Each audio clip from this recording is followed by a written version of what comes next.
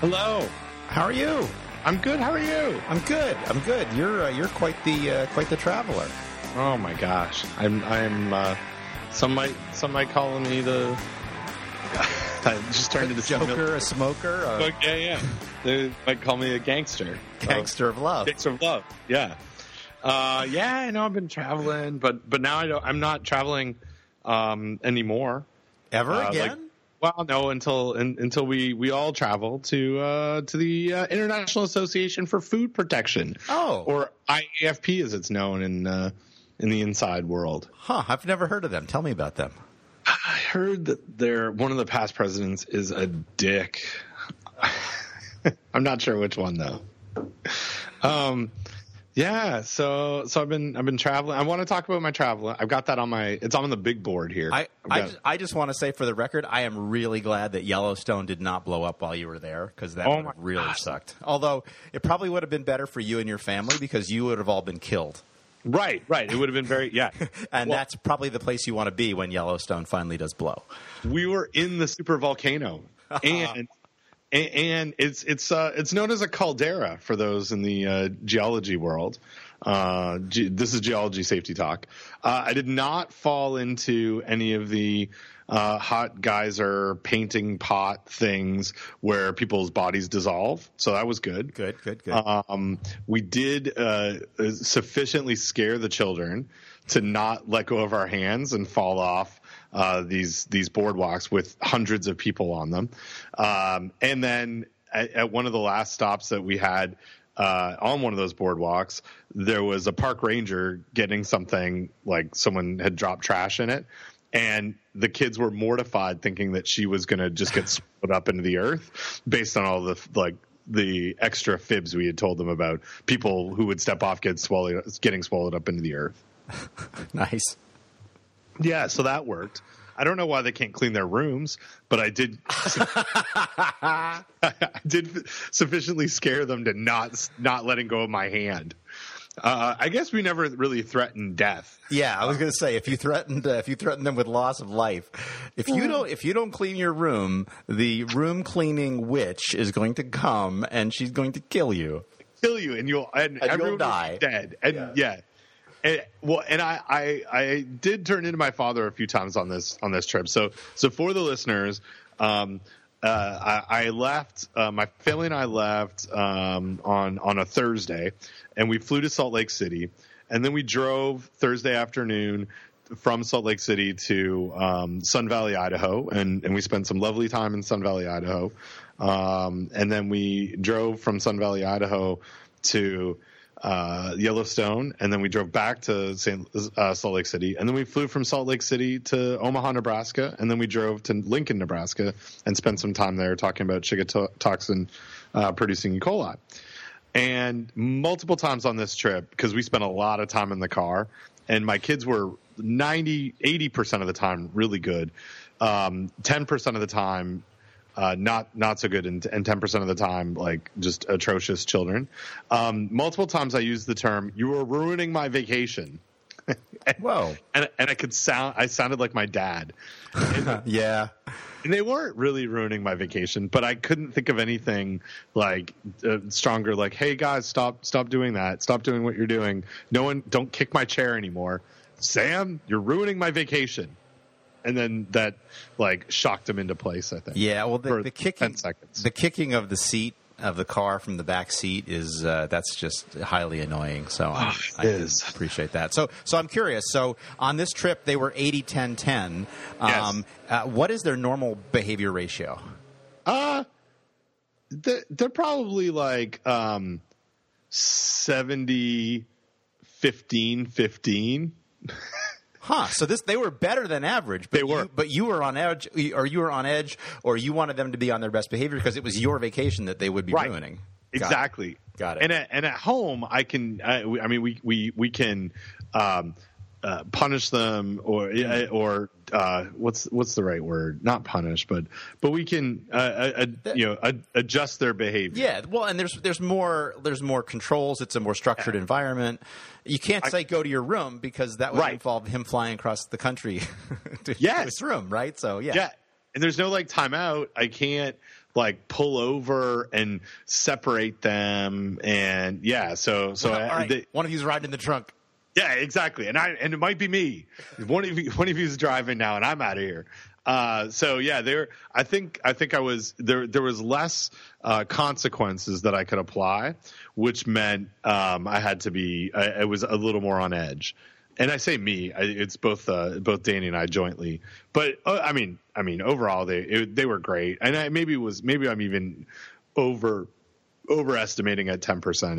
It was just a couple of times. Most of the time we were driving through Utah or Montana or Wyoming with no cell coverage, like no service at all, which isn't a problem, when you're trying to avoid email, but it is a problem when you're streaming from Apple Music. And I had about 17 songs downloaded on my phone, which we listened to over and over again.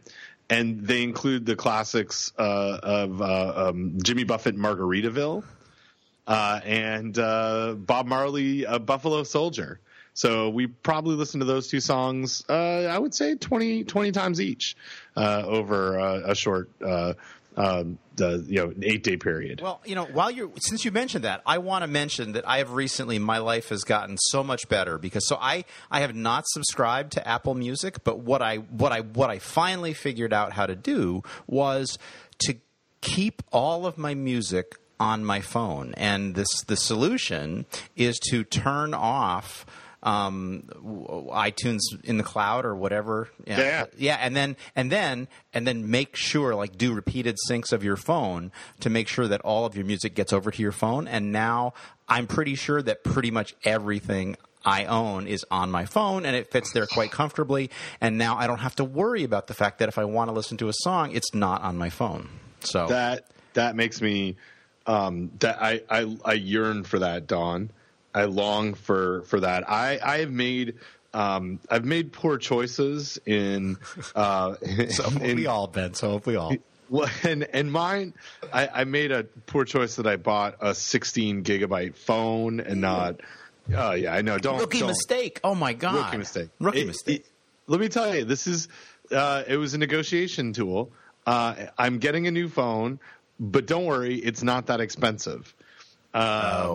And so, but we both of us have learned from this because, one, Bob Marley, Buffalo Soldier 20 times. Hey, it's a great song, Ben. Yeah, don't be disrespecting Bob Marley. I'm not. And I bet I have that song on my phone right now. I bet you do. I bet you I have it on my phone right now. And part two of this, or B as it's known, Danny also, because she stores photos on her phone, has also run out of space. So we constantly on this trip we're just deleting things, and this is not an issue for someone who has a much larger storage phone like yourself, but my health app takes up like 800 megabytes, and I can't seem to delete it. And I think it's like every time I delete it, it's now syncing again from my watch. I don't know how to manage it. I just need a new phone. Well, so I'm gonna get a new one. And part of the problem is apps have. I was just reading an article. Apps have just gotten hugely big. But I'm pretty sure I got a new phone too because I dropped my phone and the screen wasn't working, and I took it to the Apple Store, and then they had everything fixed in less than an hour, basically. But they also managed to buff out all of the scratches on the outside of the phone. So I'm pretty sure they just gave me a new phone. A brand new phone. But of course, if you were to do the same thing, you would end up with the same crappy 16 gig phone that you dropped. Right, and I couldn't go back to them and say, "Oh my gosh, somehow you fixed it," and you took away 120 gigs of space. Yeah, no, they know that they would figure that out. They're pretty smart, those Apple people.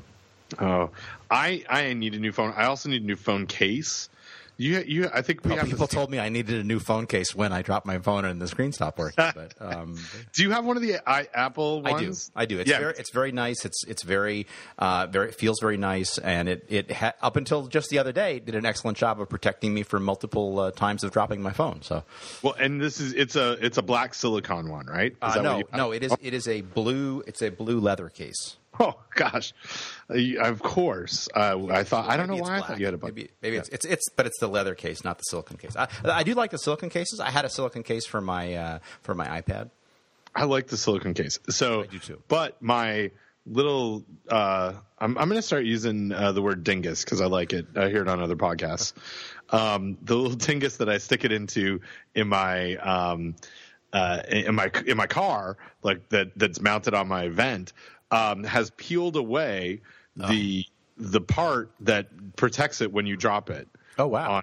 So I now have. I would take a picture of it if I could. If you could. I wanted to send everyone immediately a picture of my phone with the screen not working, and then I realized I could take a picture of the screen, but it would not have the defects in it because the defects were in the screen, not in the picture. Right. Anyway, yeah. Yeah. Well, and in fact, I just thought, I'll take a picture of this, and then I went to find my phone, and then I was like, it's in my hand because the picture I need to take is of the phone. While we're still on that subject, let me tell you one more humorous anecdote. I had just left my Apple Store at the phone to be repaired, and I realized that I felt very vulnerable and naked because I didn't have my phone, and I immediately wanted to post about that on social media, but I couldn't because my phone was at the Apple Store. So anyway, it's funny the way our brains work. And then you couldn't do that later because it really is out of context. Like exactly. I felt naked without my phone, but now I have it back. Right, exactly. That's hilarious. Yeah, so it's like peeled back. I've got to go buy another one. I also broke I think it's the dingus's problem. Like I broke it and then this thing anyway. But I ordered another one on Amazon. But I can't get the silicone for an iPhone 6, which is I don't have the 7 on Amazon. Dawn, these are as it's known on the internet, first world problems, and I'm experiencing right now. Hey, so I moved. Remember that? Did you? I remember you were moving. Well, I remember you guys were living in a hotel room, or you spent a night in a hotel room, and maybe you had just maybe the last time we recorded you had just moved into the new house. Did I get that right? Yes. Yeah. But then you went on vacation. We went on vacation, which your kids ruined like 10% of. Just yeah. Well, they didn't ruin it the whole time, but yes. So last time we spoke was a couple of days after I moved. And now I'm talking about moving because we have unpacked a lot of things, which is what you do when you move, and including food items and things that were in our dry storage or pantry. And so today I brought my lunch, and I'm back on better eating habits because I told you in a text exchange why I have to set my calorie burn to 900. It's because I eat like crap, and my goal is to not do that. So I find that when I plan my eating, both the dinners that I'm going to make and my entire day, I'm much more controlled over what I eat. So today I made a wrap with some chicken, boneless, skinless chicken breast that had been slow cooked with salsa that we like to make into tacos at home, and so I brought a wrap of that with some salsa on it.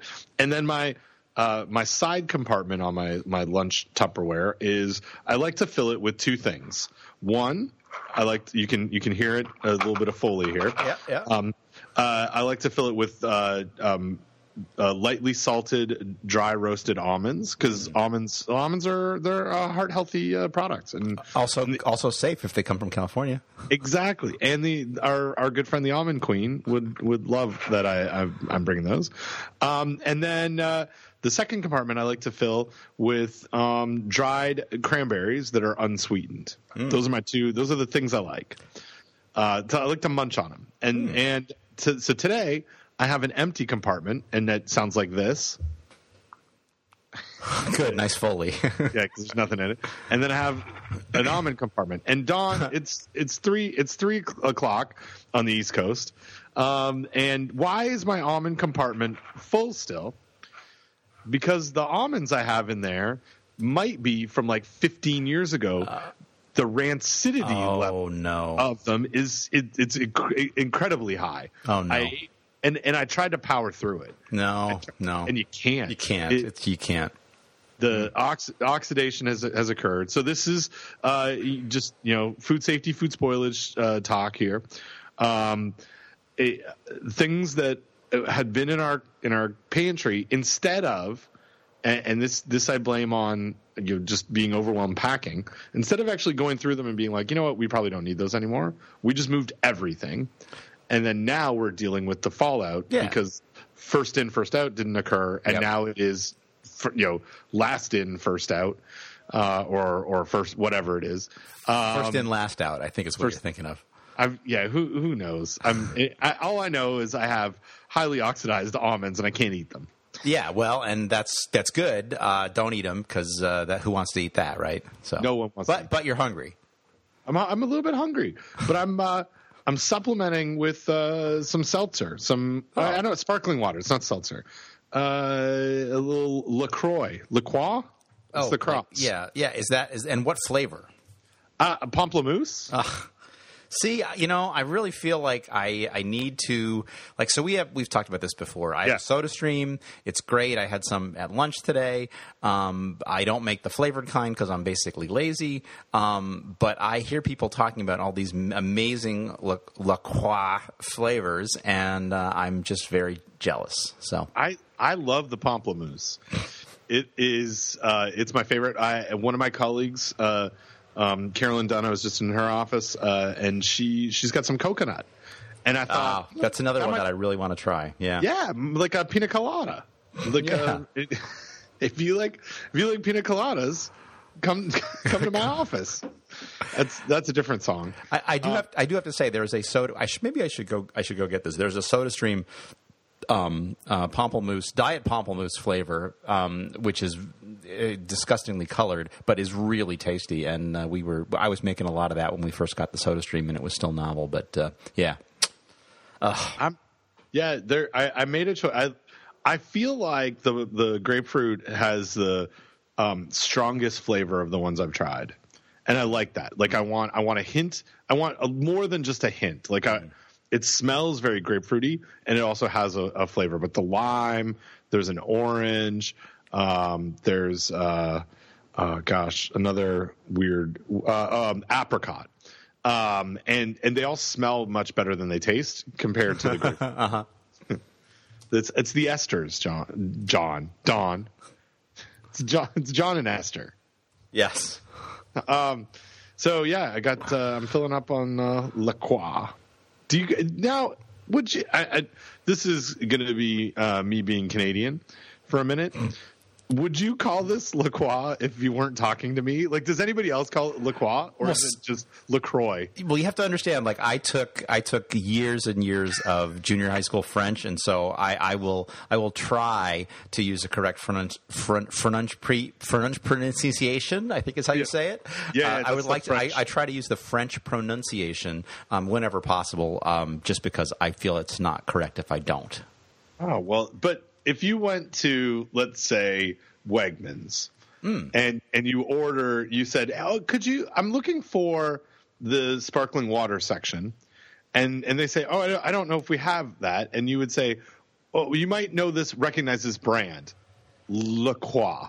Would the person at Wegmans who you asked say, "I still don't know what you're talking about, sir," or would they say, "I think you mean the LaCroix," or would they answer to you in French? I mean, there's some multiple. Sacre bleu! I challenge you to a duel. Tabernacle, LaCroix.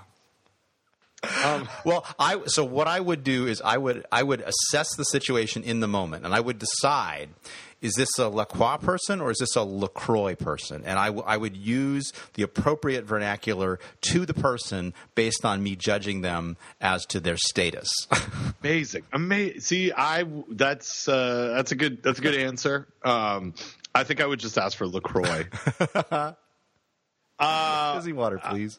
Yeah. So I don't think we talked about this. Please stop me if we have. I've talked to somebody recently about this, I know I say some words that with a Canadian accent. There are certain words that I can't hear it. And out is one of them, and house is the other one, right? Like, and so there's a very specific tell, right? Yep. And that it sounds very different. But then when you say out, it sounds like that's what I said, right? And it's not, obviously, or people wouldn't laugh about it. Now, here's one that has popped up in my house that my southern son says that I do not. So Dawn and please, did we talk about borrow and borrow? I have not talked with you about this. No. Okay. So I say, I'd like to borrow that. Mm-hmm.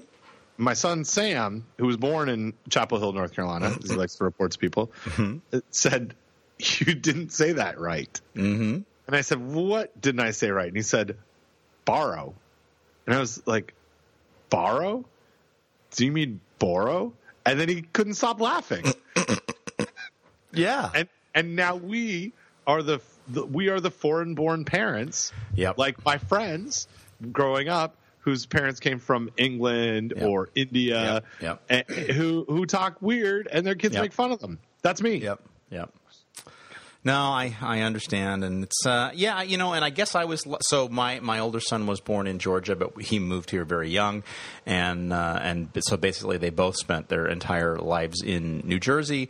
With a mother from Georgia and a father from upstate New York, and I think they don't have a really pronounced New Jersey accent. And Kristen also grew up, born in New York, born in Brooklyn, and grew up in New Jersey, but went to broadcast school and has, for the most part, this is often a topic of conversation between her and I as to how people in New Jersey talk and how we hate it.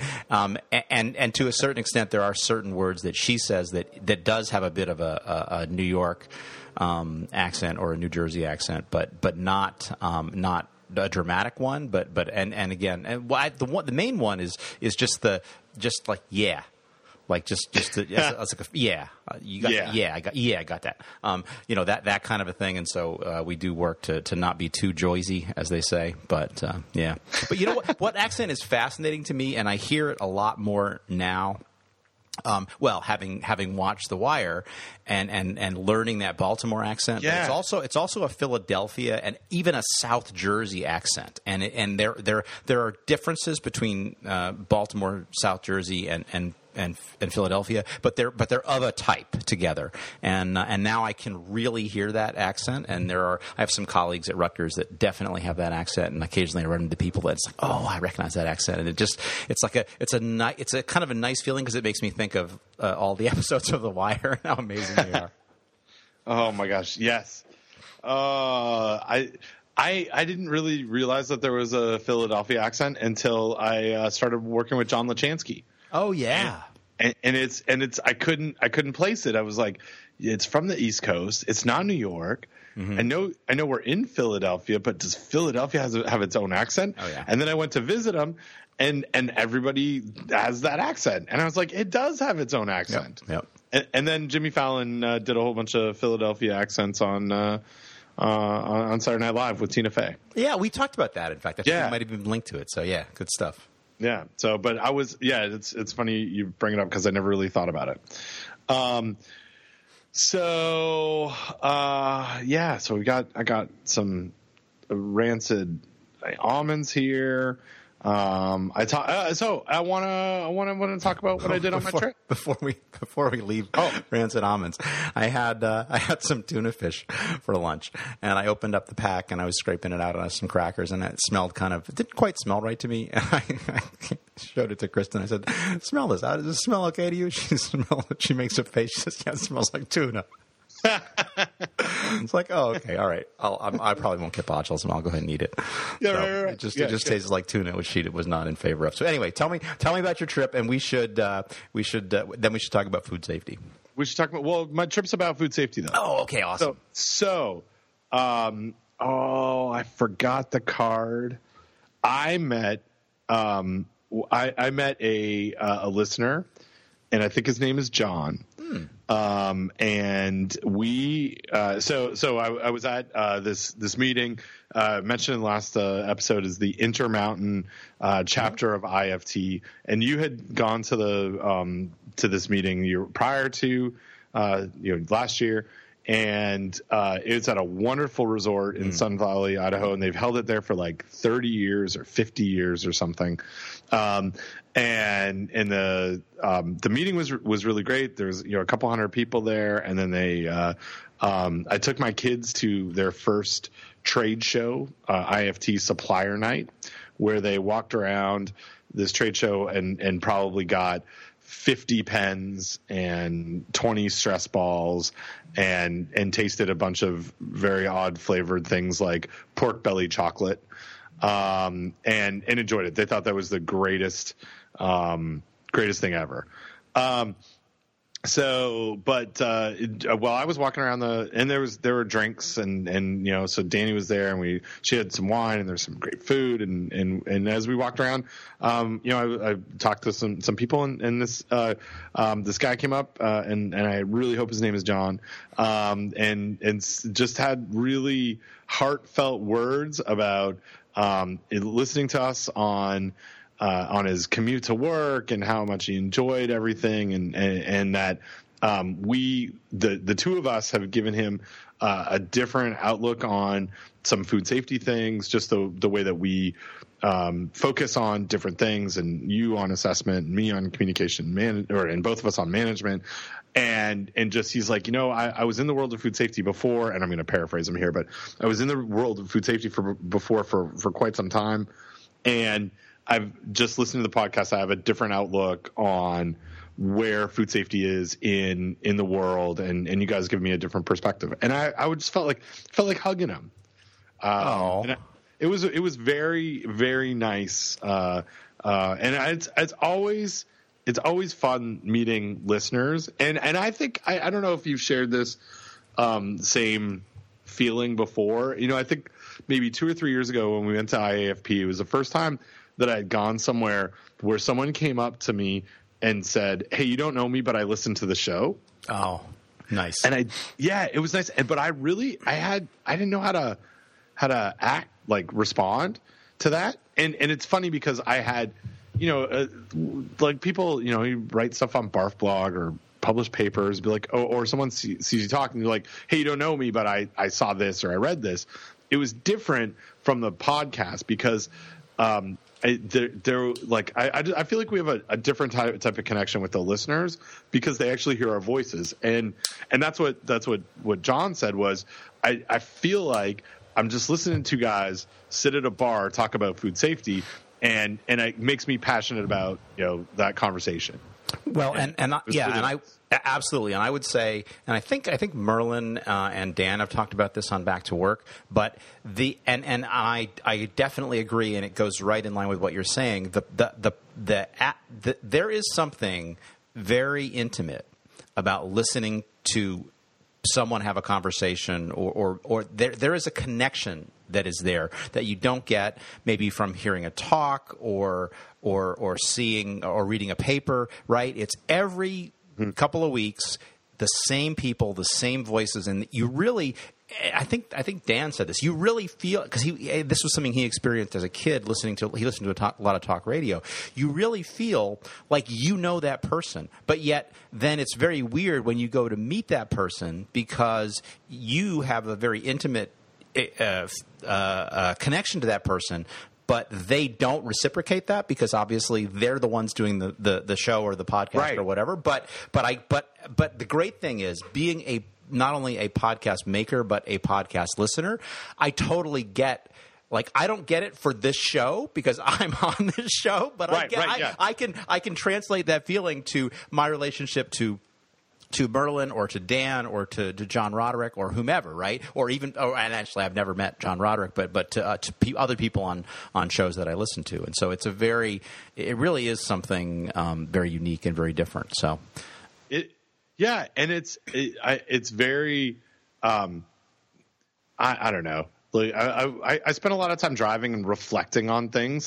Sometimes that's what vacation's all about, where you kind of step back and shut that day-to-day mundane stuff off, and then you think about things. And I thought about the podcast, and I thought about just what we do in food safety and what I do, and there we've created something here that's different, that wasn't out there before.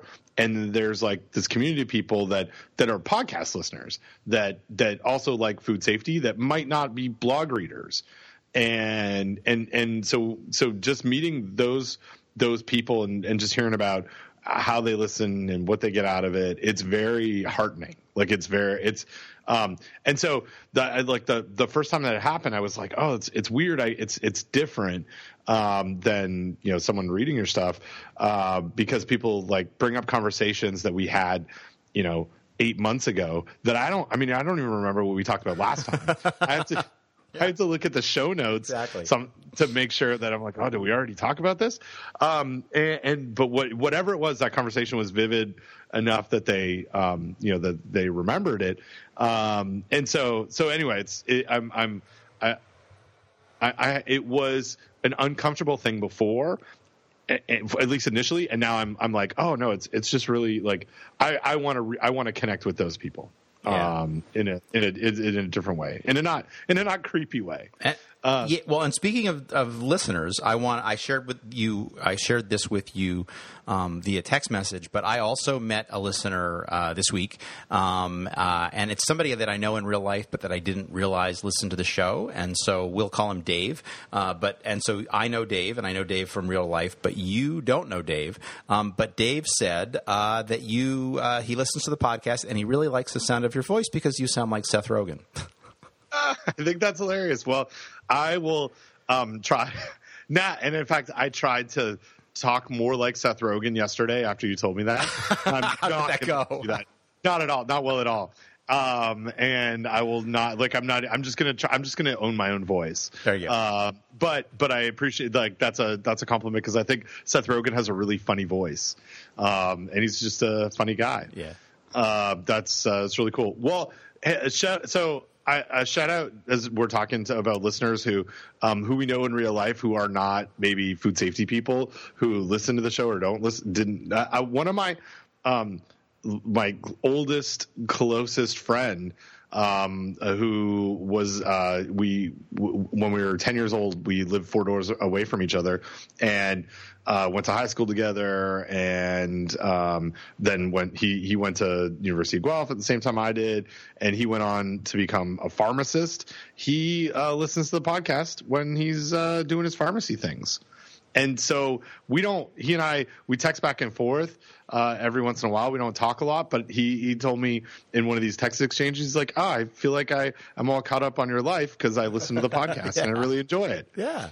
Which is really cool too. And I wish he had a podcast about pharmacy talk. Yes. Yeah, pharmacy talk. So I could also listen and catch up on it. So anyway, shout out to my friend Brendan on that. And I hope to see, he's going to be close to us in Williamsburg, Virginia, later in July. So I'm going to see him then. But nice. But anyway, it's funny when people from non-food safety parts of your life are like, hey, I listened to that thing. It's entertaining. Or the other guy should talk more. Or the other guy sounds like Seth Rogen.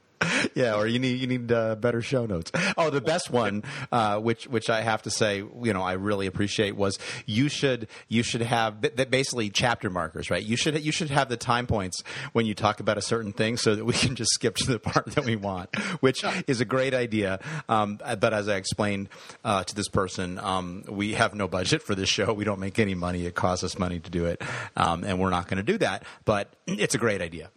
Yeah, right.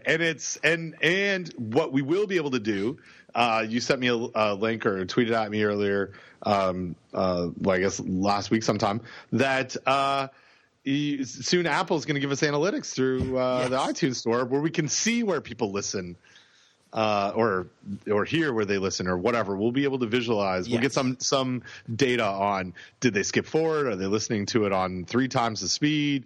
Did they make it through the entire episode? Did they fast forward through the first 27 minutes or 34 minutes to get to the food safety and all that kind of stuff? Right. And this Indeed, this should be very interesting. I have to say, though, it will only be analytics for people that listen through the Apple Podcast app. And so if people listen through another app, we won't get those analytics unless somehow the developer of those apps also come on board and provide that. So, but that's fine. I mean, it'll be interesting. It'll be useful. I welcome the fact that Apple is giving attention to podcasting and to the podcast app. So, yes, yeah. And I think we'll get some insights. also, if we look at them, right? If we look at them, we will, because I think it just like I like to watch my Menchies go up. I like to know what people are doing on the stuff that we make. Indeed. Are you wearing your friend of the pod shirt today? Not today. Today I had to go into the office, and so I'm wearing a white T-shirt with a short sleeve shirt over it. So no, I just wore my friend of the pod shirt recently, but I don't remember when. But anyway, maybe I wore it. I think I wore it on Sunday for my trip down to Atlanta. I think that's what I was wearing. Awesome. I want you. You need to take a picture wearing your friend of the pod shirt and send it to me, because I need to know before you destroy it. I need to know that it was used. Oh, it's been used. Oh, it's the best. Friend of the pod.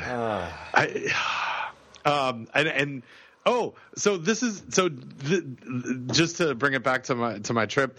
That's how John introduced himself as I'm walking around. He looks at me and he goes, "I'm a friend of the pod." And I laugh so hard because I'm like, you really are.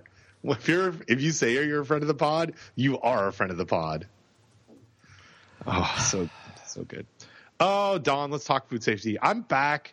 I have enjoyed my day of food safety. I'm doing a couple of things right now. I'm writing a proposal. And I caught up on some questions, and then I had a couple of things roll in today. And I was sitting here in my office, and I don't often think this because I think I've shared with you that I have sometimes a mental block on doing work in this office. Today, I just sat here and I was like, I'm very happy to be back in this office element doing food safety things. And that made me think, maybe I'll stick with this job. Maybe I won't be a barista. But this is a segue. So, and not a scooter. This, and not something that you would take a tour on of downtown Indianapolis. I received a message today that I added into the podcast. Maybe I'm not even. Am I syncing? Yeah, I'm syncing. Added into the podcast notes from a student here at NC State, and the student doesn't know that I'm going to talk about this question, so I'll keep this anonymous. But someone asked a question that I want to talk to you about. Sure. And the question is this. Hello, Dr. Chapman. Hope you are doing good. Anyway, there are studies showing an increase in the number of artisan cheese production over the past 4 decades. Now, I want to say that since there's tremendous growth in the number of these facilities, the risk of foodborne illness has also increased, but there's no specific data to support this fact. So, is there an equation or a method to do a risk assessment to support this hypothesis? Any pointer will be appreciated. And my answer to this was, and the student's doing some research into educational programs and development of intervention materials for our artisanal cheese makers, and so I know the background. Anyway, my answer was, yeah, I mean, you could do that, but running a risk assessment is much larger than an equation or an algorithm, and you have to have data. So it's you got to start with that. And so I gave her some insights onto quantitative risk assessment, and sent her a paper that you and Michelle published on cut leafy greens, and then another paper that was in, where was it? Let me find it here. On almonds, that just ironically, that some folks at CISAN did, and sort of said, here, look, as you can see, there's a lot going on in a risk assessment. You need to have data to make, and if to make the model to do the assessment, and then you need to understand quite a bit about what the process is. And so then I also sent another paper on cheese and assessment on Listeria in cheese making. That had, and this is, we'll link to this paper in show notes. This is from Risk Analysis earlier this year. Risk assessment of human listeriosis from semi-soft cheeses made from raw sheep's milk in Lazio and Tuscany, Italy, from Roberto Condolio. And I highlighted this paper because it's got I think one of the nicest visuals on all of the processes that are involved in where risk can be introduced or managed in cheese production. And there's, like milking and milk collection, farm tank storage, and, looking at those things. Can we get some environmental samples and something off cows, and look, a whole bunch of stuff. Anyway, just to demonstrate the complexity of it. But so I said, here's how you do. Not here's how you do quantitative risk assessment, but here's some examples. And this is what it's kind of complicated. And then I said, hey, there are also qualitative risk assessments, and then I included a qualitative risk assessment as well. But I said, yeah, I have concerns about their utility in making a risk management decision, but it might be a good start. But the heart of the question isn't really, like, there are sort of two questions here. One is, can I do a risk assessment? But the question is, I want to say that there's tremendous growth in the number of facilities, and that has increased the risk of foodborne illness. And I kind of challenged her on this and said, is there really an increased risk? How do we know? Like, that's you want to say that, but if we don't have data to support it, what kind of data would be useful to maybe justify that statement in the absence of a risk assessment? So that's what I sort of sent back to her.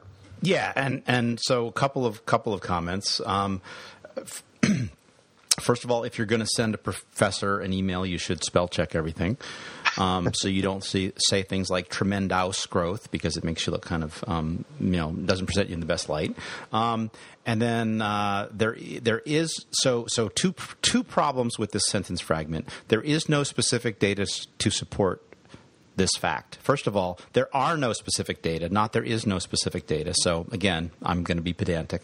And then also, you don't, I mean, saying something is a fact doesn't make it a fact. So, right. I mean, and again, I don't mean to go off on this person, because I don't know them, and obviously they're well intentioned, and we shouldn't be rude to people. But there's they should listen to the podcast, Ben.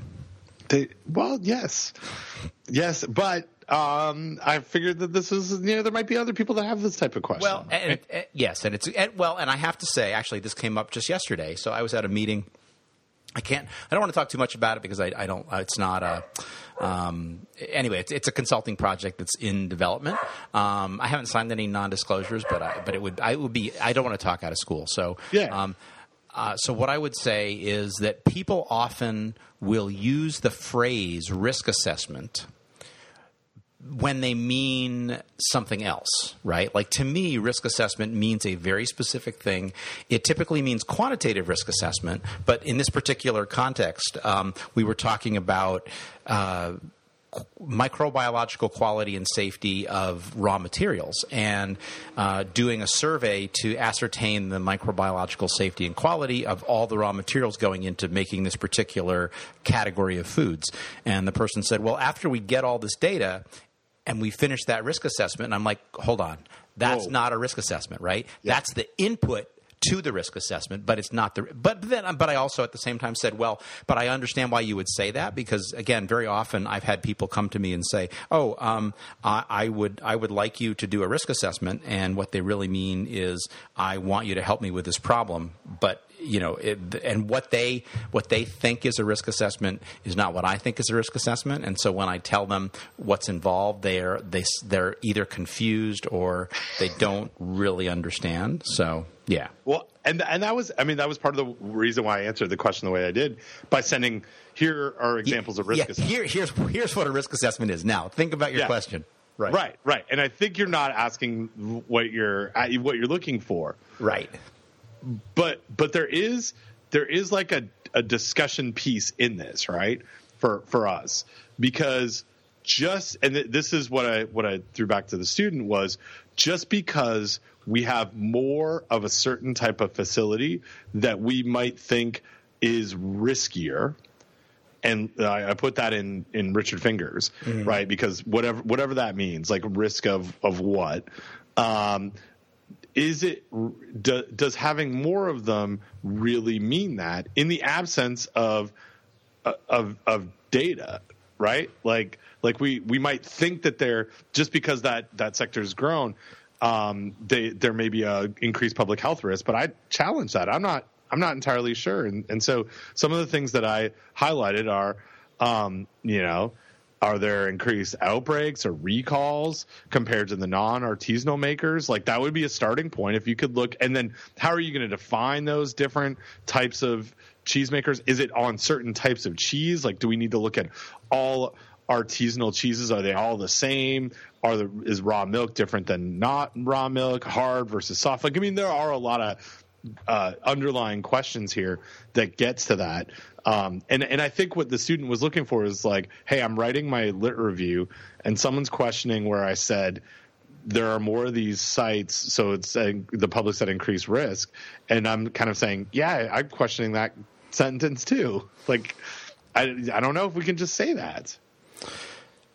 Yeah. Yes. And yeah, it's like again, you're you're not even asking the right question, right? It's like, I see the question that you're asking, and I think I see what you want to ask, but you're not even asking the right question. And in fact, they are asking a question on risk assessment of FOD-borne illness. Right. FOD, yeah. Because they should learn to spell check. I'm sorry. I'm being a jerk, but there's something to that. Yeah. So that coupled with another thing that I saw this week that I tweeted about, that is not in our show notes, but this conversation made me think of it, is some folks in where is it? In Australia say I guess the Australians, the Aussies as they're known, have the highest level of food safety programs in the world. What does that mean to you, Don? It means that they have a very high number of programs for doing food safety. Highest levels. It doesn't say anything about safety. It doesn't say whether the programs are effective. They could have literally the worst food safety in the world, but have a whole lot of programs, but they're just the wrong programs. So I don't think that's a thing to brag about. Yeah. But that's, these are some government folks again. Right. Well, and not government regulators, because some of my best friends are regulators, Don. But these are things like, I believe they're known in Australia as crossbenchers, backbencher crossbenchers. Not in the weightlifter side of things, but these are the elected people that run the government. So anyway, those are the folks that are saying Australia might have the safest food in the world, but maybe just the safest number or highest number of food safety programs in the world. I don't think that's a thing to brag about. Yeah. But they have the highest level of worker safety and animal welfare. Well, that sounds like a testable hypothesis. But again, I would ask the question, how do you know, like, the problem is, like, and again, we've talked about this before.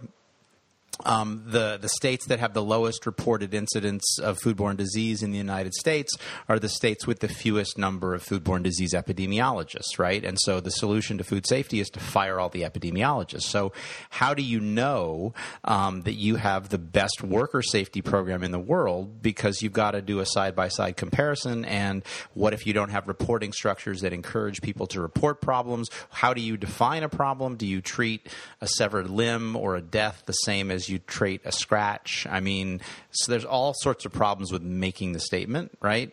So I would be skeptical.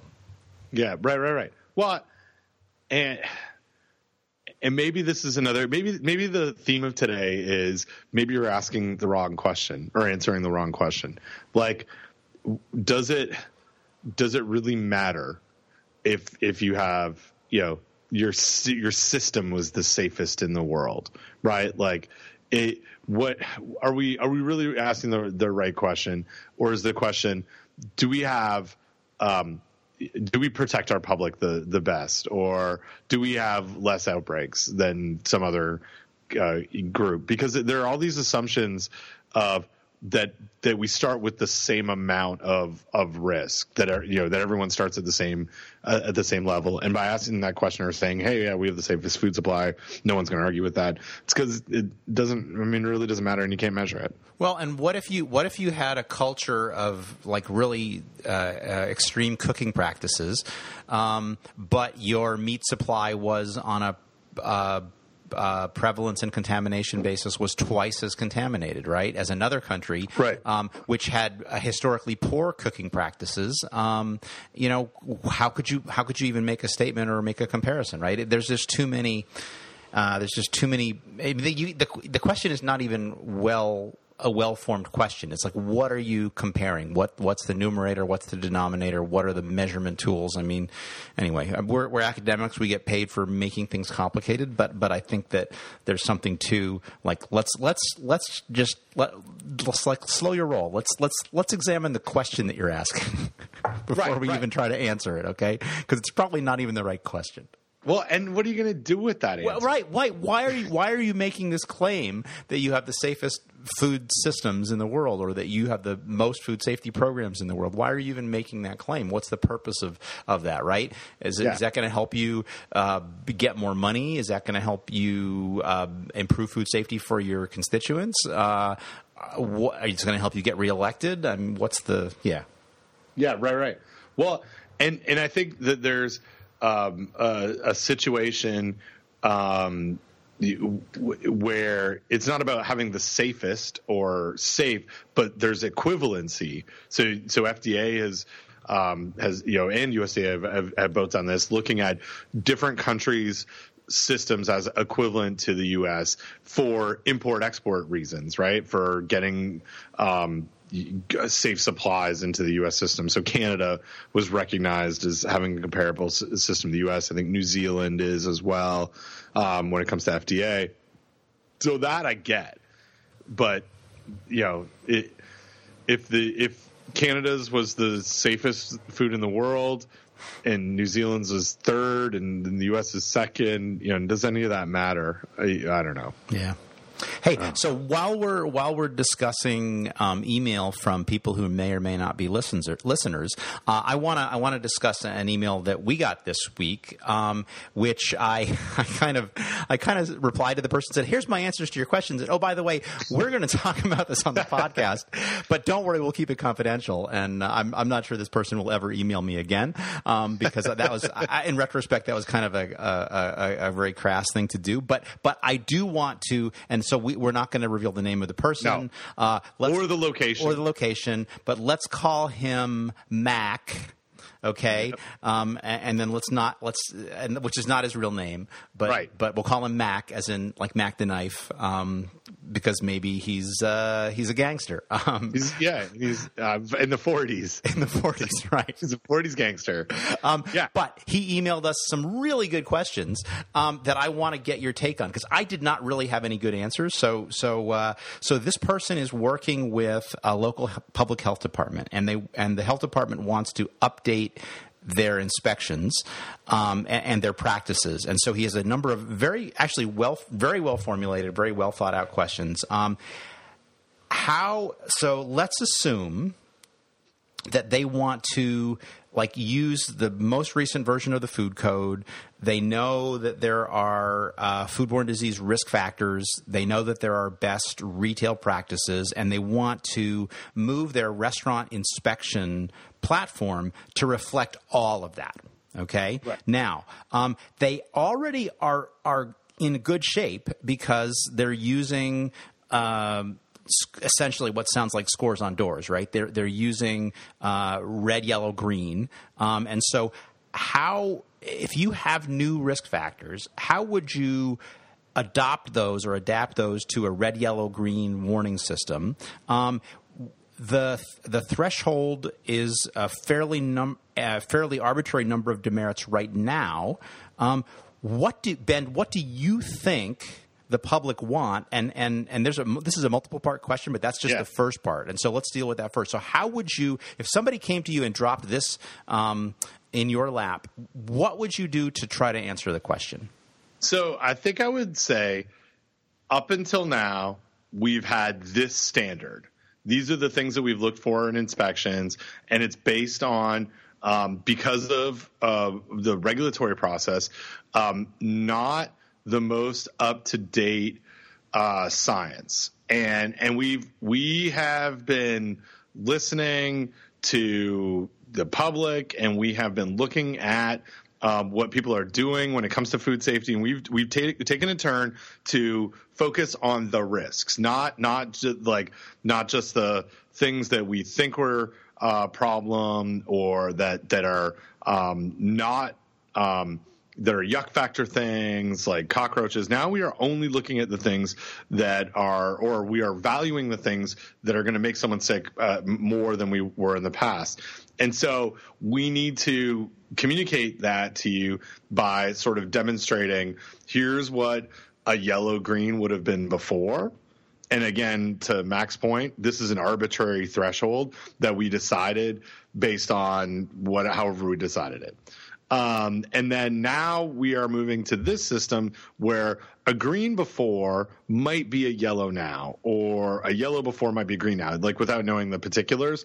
But to put the two things side by side, and then to circle and highlight, here are the important things when it comes to risk-based inspections. And why we're changing it is because we want you to have a better make better decisions that are based on risk, not on preference or theoretical things. And so I don't know what the public expects. I do know, and I put a link to a paper that Doug wrote with Katie Fillion, who is one of his graduate students who I knew from the University of Guelph. She worked for me when I was doing my PhD, where she sort of answered this question of what does the public expect in a disclosure system by providing a couple of different types of disclosures, like a letter grade and a green red, and did a bunch of interviews both with the public and with operators and managers. And so what the public sort of wanted was they liked letters better than the colors, and that it was clear, at least to the New Zealand audience, and you know how those Kiwis are, but that meant more than just a color, because an A is less arbitrary than a green, essentially, right? Like, and letter grades would give you a finer gradation. You have A, B, C, D, and F, whereas colors, you're going to go red, yellow, green, right? So, right. Yeah. Yep. Yeah. So for the first one, I'm not, like, to Mac's question, I'm not exactly sure what the public expects, though. Like, I think from extrapolating what we see in in the world of risk communication in general, and especially when it comes to regulatory work, the public responds well to openness and transparency. And if it's if the inspections are carried out with public dollars as these are, and it's the official business of the government that do these inspections, that they are allowed to see what's happening and make their decisions on it. So I think there's an expectation to not just understand the process, but also to understand how the decisions are made and sort of look at what the difference between these grades or colors are. And unfortunately for Mac, there's really not a whole lot of good. There's not a lot of good data on this. It's just not something that was well researched. I know maybe, before I moved to North Carolina, I had a conversation with council chairs from CFP about putting together a then I think it was NIFC grant to look at this question that didn't get funded. But it's I don't know what people are looking for.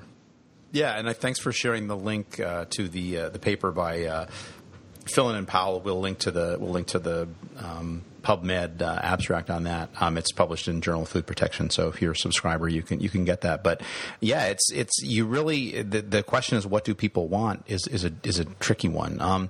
But I mean, Mac is absolutely right that it is an arbitrary system. I guess what I would like to see in designing that system is it's arbitrary, but let's periodically revisit it and recalibrate it. And I'm real interested in figuring out like how do you evaluate different risk factors, right? So is a cleaning rag put in the wrong place the same demerit as a temperature out of control, right? And one of the things that we've done in our work with Rutgers University is we have like a health department style inspection, which we will periodically add questions to as the university sanitarian asks us. And some of the questions that we've added to that are the sanitizer buckets evident? And then is there appropriate level of sanitizer in the buckets? And then we've started doing these person in charge question where you ask the person in charge a food safety question and they need to give you the right answer. And then we do a lot of monitoring of temperatures. And so we say, show me your temperature logs, right? And if they can't, then it's a problem. And then also what we've done, which really does try to make things more risk-based, is we collect a ton of temperature measurements. And then I create mathematically, create a composite score based on those temperatures, such that let's say the temperature for proper cold holding is 40, and you have a whole bunch of samples that are all at 41. Well, that's going to score differently than a situation where you have 50% of your samples at 40 and 50% of your samples at 60, right? And the ones with half the samples at 60 are going to score way higher than the ones that are at 41 because the risk is different, right? And so I would say, wherever possible, try to design risk factors or try to design a scoring system that really does scale in terms of risk, right? In other words, maybe there's some things that you're going to treat at some level of deficiency, and other things are higher risk, and then you've got to do your best to figure, okay, so that is twice as risky, 3 times as risky. Is it going to count, 2 times more, 3 times more? And try to develop a system like that. And then I would say iterate on that system to figure out what works. Yeah, no, absolutely. And I think I think just like discussing the process on how you set the threshold. Right? Like you're never going to fit, you're never going to pick there is no ideal threshold. But just being clear on, all right, these are the point scoring. This is how we've weighted them. This is why we weighted them this way. Our decision-making processes, things that are, that look like this, cost this much, in demerit points. And if people can argue with it, but at least you can see it all, and I think that's important. Right. That idea of transparency. Yeah, I agree. So Mac asked a couple other questions as well. What summary data to post online right now? the post-inspection reports and competence scores. But what would the public want, e.g. trend lines? And this is an interesting one. I think it's really hard for us to answer what the public wants. And if in fact, there is some work on this, and I'll see if I can find the paper that I read like 15 or 20 years ago. And it has to do with genetic engineering. I think it was in Risk Analysis about risk communication and asking people if they want information. It was a methodological thing where if you ask people, do you want more information? Everyone says, yes. I want more information. No one wants less information. So, I mean, to answer that question, it's like, what do people want? Well, they want all of it. What would help them make decisions is I think a better question. Yeah. And for me, I do think that a history of a site, of a facility, helps someone make a better decision, because any restaurant can have a bad day, and that bad day can result in illnesses, right? Like it's not like to just sort of push it out and be like, oh yeah, it's no big deal. No, these things that are risk factors, if you see them, that's a problem. How I would want to make a decision is if they have the same risk factors come up over and over again. Right. It comes back to this whole idea of culture of food safety and not being able to respond. There's something going on. If they always, the last 15 inspections, they've had a hand washing violation. Well, they're really crappy at hand washing. And it's not just a one-off. So trend lines, I think, is an interesting concept, but I would want to see it as risk factors, and that's what I think would be important for decision making. Is how are you doing on these risk factors, and is it a sustained problem? Yes, I would agree, and I would say also what I would want, not what the public wants, but what I would want is some way to an API to that data, right? So that I could go in and pull down what I wanted. I could pull down structured forms, spreadsheet forms, some sort of structured way to extract that data, so I could do whatever I wanted with it, right? And maybe I'm a newspaper reporter and I'm working on a story, or maybe I'm a professor and I want to do some analytics, or maybe I'm a restaurant chain and I want to benchmark my chain against other chains. So I would say you want to include as much as possible, and you want it in a format that people don't have to like scan PDFs and do analysis from there. So yeah, exactly. And that would be what would be really cool is I don't know anybody who's doing this from a health department standpoint, but this seems like Max got the opportunity to help build something. I would want to go in and be like, tell me, here are the there's maybe 40 restaurants that I go to. I just want to subscribe to those. Yeah, I want to get an alert when they had an inspection. And had a violation of these types, right? Like I could pick that off. Yeah. Wouldn't that be cool? That would be really cool. And then that would give me something right there as a decision maker. Well, you know what? This place, I've got this. I got the alert that they had it, and the last 3 times or 5 times there's been multiple things. Maybe I'm going to knock them off my list of 40 restaurants that I go to in my location. And what I would say also, what I really want to know is when there's outbreaks. I want to know when there's and maybe not even outbreaks, but and I guess you get into some issues here, but I'd like to know if there's allegations of foodborne illness. Investigations. Yeah. Let's not, right? Like there might not be anything there, but you've had to respond to it. Right. Yeah. And that's official stuff like that. If someone, at least that's how it works. You're here. There's something you could get through Freedom of Information Act. Yeah. Right. Yeah. And in fact, ours are posted, in Wake County. I can see all of I think it's the last 3 years worth of inspections. And it says to me at the top of the inspection form, is this in response to a complaint? And I would say, some sort of investigation would be a complaint, or is this just a routine inspection? Right. And so, yeah, that kind of stuff I think would help. I also think it would help people understand the system better, right? Like just the perception of trust that if the food's being sold, that someone's looking at it or someone's testing it. I saw some tweet about, I don't know where this was, and I'll totally paraphrase it, but it was like someone was just so amazed that 100% of our food that's imported in the U.S. Is not tested by somebody. Yeah.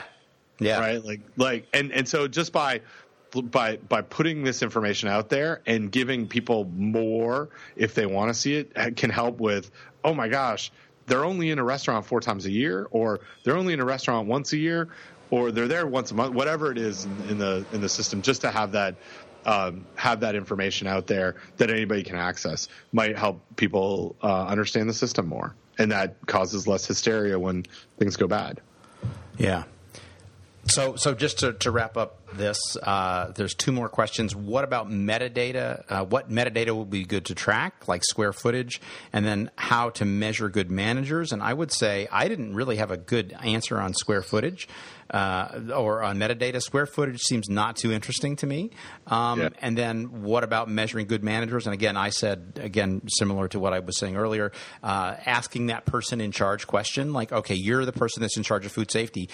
I'm going to quiz you now, and please tell me your answer to this question. And then if they give the wrong answer, then you train them on what the right answer is. But hopefully that gives you some sense that they understand the food safety principles. Right. And in the code, the 2013 of the code also has the demonstration of knowledge, sort of requirement, right? And there's lots of ways that someone can meet that requirement. One is that they're a certified food protection manager. One is that they can answer the questions. So that piece, I don't know how practical it is. If you were to look at all of the inspection reports in this location on that demonstration of knowledge piece, if you were able to, then you may just be able to parse that out. Right there. Mm-hmm. There was some Chris, our friend. I'm not sure if he's a friend of the pod, but my friend Chris Griffith, from formerly Cardiff City University, or it used to be the University of City Cardiff, Wales. I don't know what it's called now.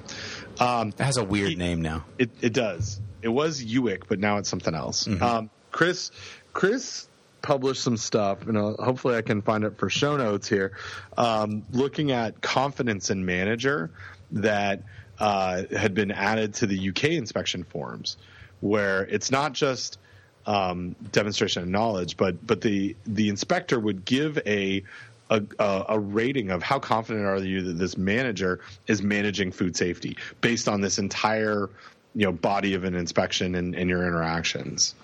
So it's a little bit subjective, but there might be something there that Matt can take a look at that says, well, here's how other locations have done, have measured good managers. Yeah. It's Cardiff Metropolitan University is the current name. And David Lloyd, who's not a friend of the pod, but a podcast, but is a friend from IAFP, works there. So. And David Lloyd is one of the funniest people I know. He's funnier than both of us. We should have him on the podcast. Oh my gosh, we should have him on the podcast. He told me a story that I recount every Christmas, and it has made me laugh so hard, and it involves So he was. I think we need to pause to take this to talk about this. So he's in charge at his house of cooking the turkey for Christmas, because in the UK there's no Thanksgiving, so you eat turkey at Christmas. And he took the turkey neck one year when his kids were teenagers, and he sort of modeled it like it might be like a penis. And he walked through his house to his kids as it like stuck out the fly of his pants, and asked them, I think there's something wrong with it. And just pointed down to this turkey neck that was hanging out of his pants. And I can't imagine, like, it just, like, I had this fantastic visual just of him, like, not being overly concerned, but then just, like, pointing, like, oh, I think there's something, what's up with this? And just, like, thinking about how I will do that to my children at some point, and it will become the greatest practical joke ever. So, David Lloyd, turkey neck. If you see David Lloyd at IAFP, ask him about his turkey neck. Yeah. And I don't know if he wanted everybody to know that story. Well, now they do. Now they do, and it's awesome. It is the greatest. What's wrong? Do you think there's something wrong with this? with his Welsh accent. Oh my goodness. No, I think that's just fine, David. I think that's the way it's supposed to be. It's supposed to be. Yep. Hey, I want to talk about Kibbe. All right. What do you know about the Kibbe? Well, so this is a question from a listener, or from I think a listener on Twitter, and so we'll since he put it on Twitter, I think it's fair game. I tried to link to it, and it's really hard to link to stuff on Twitter, so I just made a screenshot, but so I'm not going to link to it because it's just too hard. But anyway, we'll link to the story that the listener pointed us to. And so this is from Dan Sturm, who's Dan Sturm on Twitter. He says, "I need your help. My grandpa ate this a lot. Some families still does. How do they not get violently ill?" And there is a link to Lebanese raw kibbeh recipe. And we will, again, link to this particular question. Let's see. Oh, here it is. Yeah. We will link to and this is from a website called Mama's Lebanese Kitchen. And it is the Lebanese raw kibbeh recipe. And, oh, you've got it. Thank you. I just tweeted or texted to you. So... And basically, this we'll link to the post, but basically, kibbeh naya stands for raw kibbeh. Kibbeh being the patties made from ground meat. We'll skip to the relevant part. It goes without saying that consumption of raw meat may cause a health hazard, especially for pregnant women. I would also say for young children in this case. I'm not sure why there's a focus on pregnant women more so than other folks. I would say if you're immunocompromised or if you're a small child or a pregnant woman or any other immunocompromised condition, you shouldn't eat this for sure. And even if you're healthy, I wouldn't recommend it. So you take goat meat, typically goat meat. So if you eat this dish at a restaurant, if you eat this dish out, make sure the restaurant is clean and they know what they're doing. Well, I'm not sure that either of those things are going to help, but okay. As an advice from our mother, try as much as you can to use goat leg meat. It tastes much better and it's usually cleaner, no data provided, than other types of meat. If you must use beef due to unavailability of goat, try as much as possible to get organic and humanely raised beef in order to minimize the chances of contamination. Again, no data provided. I'm skeptical. Show your work. Yes. A final advice is to freeze the meat for 2 weeks in advance in order to age it and to help eliminating any typical raw meat contamination. Well, first of all, no. Freezing does not eliminate contamination.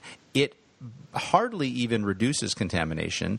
It depends on freezing rate. It depends on a whole bunch of factors, but you absolutely cannot rely on freezing to eliminate any contamination. Let's see. And it just occurred to me, Mom must have prepared kibbeh naya several hundred times in her lifetime, so she got it down pretty well. Well, let's hope she didn't eat it towards the end of her life, I guess in her last meal, or like a meal like 5 days before. Before, right? Exactly. So it has a number of ingredients in it. It's got goat leg meat. It's got bulgur wheat. It's got white onion, green bell pepper, mint, marjoram. 7 spices, cayenne pepper, salt, ground cinnamon, olive oil. None of those, I mean, there may be antimicrobial components, but none of those will do anything to reduce risk. And so So, number one, this is a risky recipe. I absolutely don't recommend it. But to Dan's question, like how could people eat this and not get sick? I would say, basically, they were lucky, right? I mean, so we have a paper, Schaffner and Schaffner, on hand sanitizers and hamburger meat, and I do some calculations in that paper looking at what's the chance that you have E. coli in a burger, and what's the chance it's on the surface and it gets transferred to hands. But you could take the data there, which is based on the most recent USDA FSIS data, or at the time in the most recent USDA FSIS data on prevalence of pathogenic E. coli in ground beef, and you could use that data to basically calculate the probability of illness from eating this, and it's not zero, but it's probably pretty low because most beef, let's face it, most ground beef doesn't have O157H7 in it, and so you could eat a lot of ground beef before you'd get a serving that was positive for O157H7, but the risk is not zero, right? And so you could probably eat this for many, many times in a row, and you could not get sick. Now, I don't know the relative risk of goat versus beef. I'm not sure we have much good data on pathogens, and I would look at E. coli and salmonella, but I'm not really sure we have good data on goat. I know we don't eat a lot of goat in this country, probably. Certainly, I don't eat goat very often. Now, Lebanese populations might, but I would say that my answer is, how do they not get violently ill? And I say, just wait. It's a matter of time, and they will. Yeah, someone will. Yeah, and it's a probability game, right? Yeah, so. and for sure, Dan, don't let your elderly parents or grandparents eat this. Don't let small children eat this. I just can't recommend it. Yeah. So kind of an interesting piece. I've become more familiar with kibbeh. I'd seen it before, but not raw. There's a really great Lebanese restaurant that's very close to my office, and they have kibbeh, but it's cooked. It's a beef croquette, essentially. And but yeah, so this came up. This idea of raw kibbeh came up in discussions with on a project that I'm working on with RTI and FSIS. That there are certain populations that choose to eat raw meat, and they may understand the risk or they may not understand the risk, but they are actively it's a different type of product than an undercooked hamburger, right? Like this, eating an undercooked hamburger, there's some risk reduction in there probably.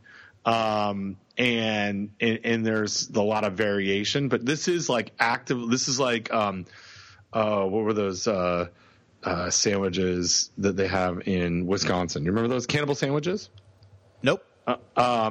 There was there was an outbreak a while ago on this, but it's also like what is it? Chicken liver pate, which is ultimately usually made from either raw or lightly seared chicken livers. Okay. And so, but there's like the thing that's interesting here to me is there is a population that seeks this out.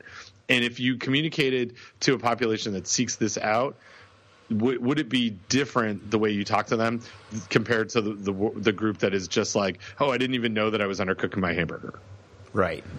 Like they're actively engaging in a riskier behavior. And does that matter?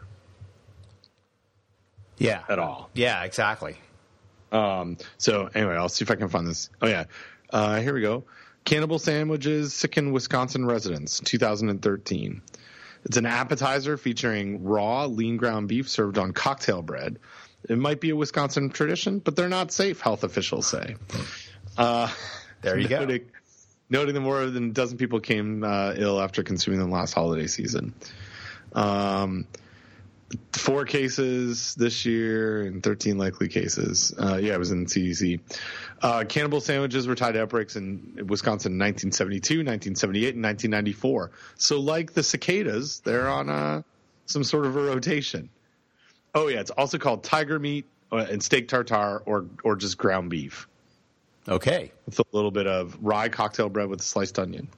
Yeah, I'll take a pass. Thanks. Yeah, it sounds it's not my thing, but people like to eat it. I don't get it. Yeah. Hey, so while we're talking about meat safety, I want to kind of close the books on something that I've talked about before on the podcast, but had to be cagey because the report wasn't out, and that was the Meat and Poultry Dialogue Group, which is a project that was basically funded by Pew Trusts and by Cargill, basically with the consumer side and the industry side coming together without the regulatory agencies present to talk about what were the objectives that both the industry and the consumer advocates could agree on, with an eye towards pushing FSIS to be more modern in terms of food safety. And that report is finally out.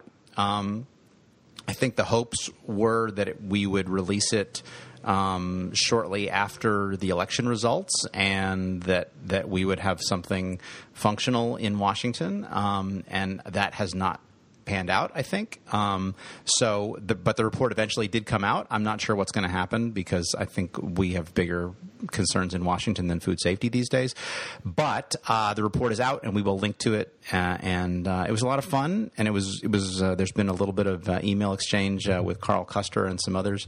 I don't know if he copied you on any of that, but So meat safety, it's good, it's important. There's a surprising amount of commonality between what folks in the industry want and what consumer advocates want, and we'll see if we can prompt FSIS to move forward on any of this these days. So anyway, just want to close the books on that one. Well, cool. And what's always fun is when you see these things and your work gets cited in it. Yes. So I had some Chapman stuff in here, which is nice. Kind of cool. Yeah. No, thanks for sharing that. And I saw this last week while I was traveling the western countryside. So on this, let me I just lost it here in my browser. There's some cool stuff in here that I liked in the recommendations. Yeah. And I just want to hit on one thing here. Where is it? Had it highlighted. I like this. This idea of creating 2 types of inspectors at slaughter. I hadn't seen this concept before, and so this is recommendation number 4: create 2 types of inspectors at slaughter, both of who are focused on food safety and not quality issues. So we're not talking about grade A meat or anything like that, but there are gatekeeper inspectors whose job is to keep animals unfit for human consumption out of the food supply, and who need to look at the animals. And then there are plant inspectors whose job is to ensure, by focusing on carcass and verification system activities, that the slaughter facility is operating in a way that reduces contamination. So it's like you have someone who's looking at the animal and someone who's looking at the plant. And I thought that was I liked that. I thought I don't know I don't have a whole lot of experience with meat inspection, but I know that this is largely it's a veterinarian driven group who may not be as familiar with how pathogens move once those animals are dead or slaughtered. And I thought that was a pretty cool suggestion.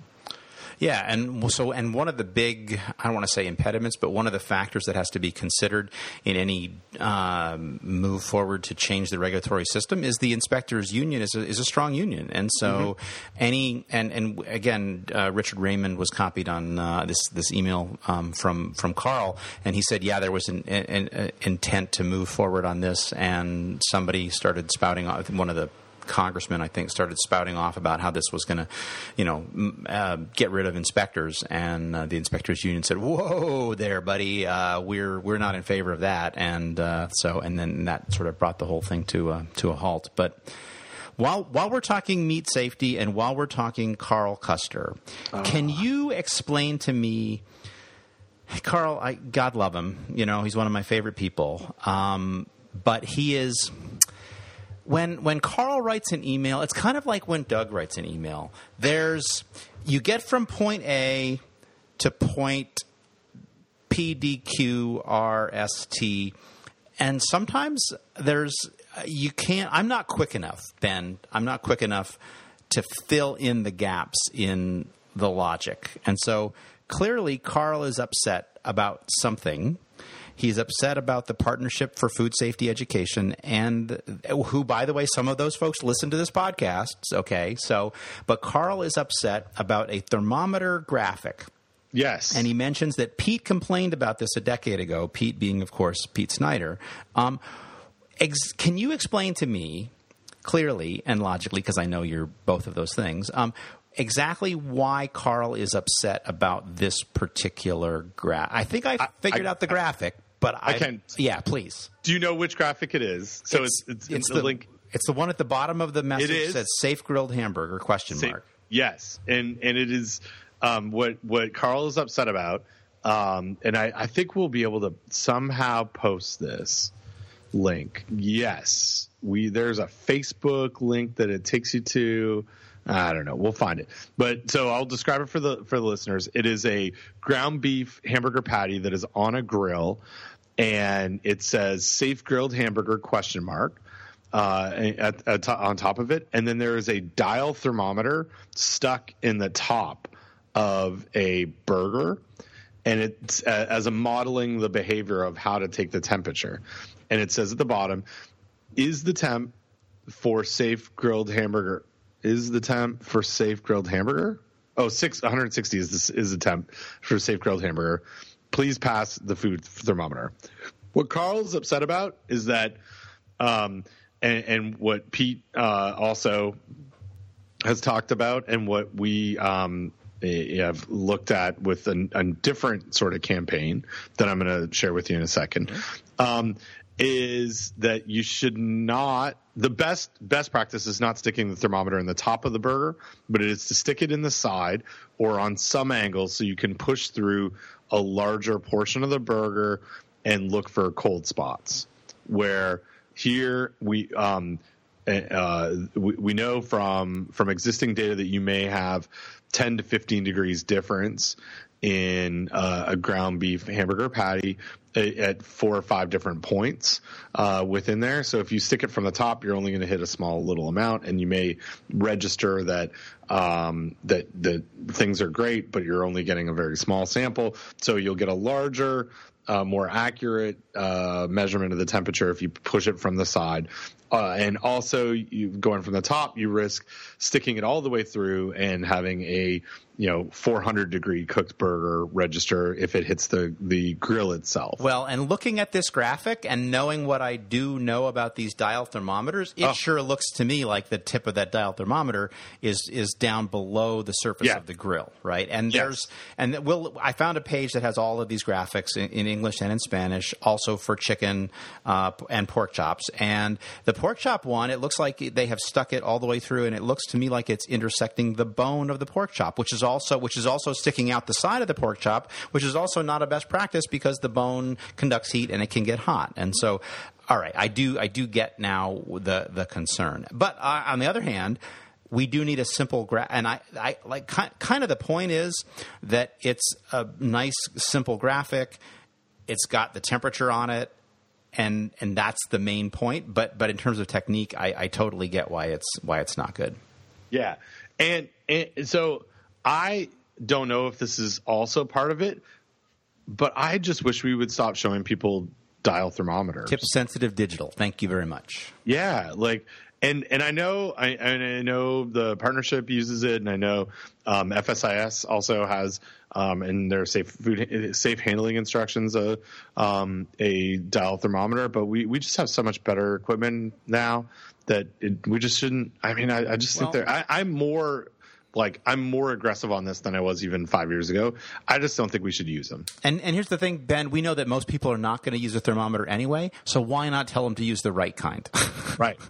Not to be too Debbie Downer here, but just show them the proper tools. Because you know what? The nerds of the world, the Merlin Man, let me sous vide this for you, nerds of the world, they want to know about the best tools. Let's start there rather than try to bring the bottom up. Let's lead from the top down. Let's give the nerds the best tools, and hopefully it'll permeate into the culture. Yeah, absolutely. And the other piece on that is just like sorry, I lost my train of thought on this. It is more about giving people the best stuff. Like, let's just give them the right thermometer. Yep, absolutely. So what was I wanted to say one more? Oh, I wanted to send you something. Okay, but you're gonna have to look at this. Okay. So how are you going to send it to me? I'm going to send it to you on your text. Okay, it's an owl's not going to fly through my window in a minute. No, this isn't, it's not a passenger. No, what's a passenger pigeon? They're extinct. And the owls from Harry Potter are not real. Not real. Okay. Oh, okay. Yeah. Thanks. Okay. So as part of this, nice. I like this. So this is gorgeous. This is a beautiful website. I really like this. So we made this. Oh, Ben. Look at you, you nerd. You hip nerd. It is very much a we on this. And the story of this website and this campaign was shared at the Shigatoxin producing E. coli STEC CAP grant annual meeting last week in Lincoln, Nebraska, by John Lachansky. And so the start of this was John was driving somewhere and saw a billboard with a food safety message on it. And he said, you know what? We need a billboard that says there's E. coli in beef and here's how you manage it or whatever. And that took him down a path of working with a local high school in Souderton, Pennsylvania, on a group of students there who are interested in marketing. The STEC CAP grant was their client, so they came up with some ideas on marketing campaigns, and then John brought, and it was John and Anna Portafett and Jill Hookstein, who is the project coordinator for the STEC CAP grant. They brought me in and said, look, we've done this thing where we asked this marketing group to come up with some messages. Could you sit in on their final presentations and give feedback from a risk communication standpoint? So about a year ago now, it was last May, I flew up to Pennsylvania and sat and watched these things, and it was really cool to hear these students talk about it. And at the end of that meeting, John and Anna and Jill and I sat around and said, it would be great if we, this is a good concept. Maybe we actually could create a marketing campaign for food safety. And the Ad Council has done some of this stuff, and the Partnership for Food Safety Education has done it. But where we kind of differed was, okay, let's focus just on burgers. Let's focus on E. coli, pathogenic E. coli in burgers, and let's go from start to finish on how would you build a marketing campaign and working. So we put out a bid. We had some money that came from the executive management team of the grant. Looked for a advertising firm to build an advertising marketing campaign. And anyway, this for those who don't know, I don't think I've mentioned it, but if you go to 160isgood.com, you'll see the outputs of this. Yeah, and we'll link to this in show notes. This is a great website. Cool. I mean, really, really simple and beautiful, and I bet it also looks awesome on my mobile phone. So, yeah. It does. And we did something a little different that I don't think has been done before in the food safety world, where instead of just like making this campaign and then doing some market research sort of afterwards on, well, what was the penetration of it? We did a market survey before of awareness of messages, and this campaign's running in one little town or mid-sized town, Fayetteville, North Carolina, from Memorial Day through Labor Day. And going alongside this fact sheet or this website is a video that, if you scroll to the bottom, it's a video that is running pre-roll on YouTube videos and at before like in movie trailers. Oh, like wow. Yeah, on movie screens at like 30 screens before movies that are likely to have primary meal preparers in them, which is fascinating. Nice. Isn't that yes. It's amazing that you can do that. And the YouTube videos are the same thing. It's like working with the marketing firm. They're like, oh yeah, we can really target this stuff. It's also, there's an audio clip that is running on Pandora and also on local radio stations. And so just to give you a sense of magnitude, so there's it's about, I think it's 250,000 people that live in Fayetteville, and the media buy portion of this project. Let me find an email here. We anticipate that there will be 8.3 million impressions in Fayetteville, which is a 73% reach in the market. The radio spots, a single listener is likely to hear the spots 33 times through the course of the 16-week campaign. If they live in that area. Yeah. Theater, we don't know exactly how many people will fill the theaters until the campaign's complete, but we do know that the animated spot is playing on 15 plus 29, 46 different screens. All of the theaters in Fayetteville. And then the animated digital pre-roll, that there'll be about 2.2 million impressions online. So this has been a really cool project to be part of, because we've been able to put this budget behind us, test it, and have there was a 300-person random sample phone survey before the campaign started, and then we'll do a follow-up afterwards.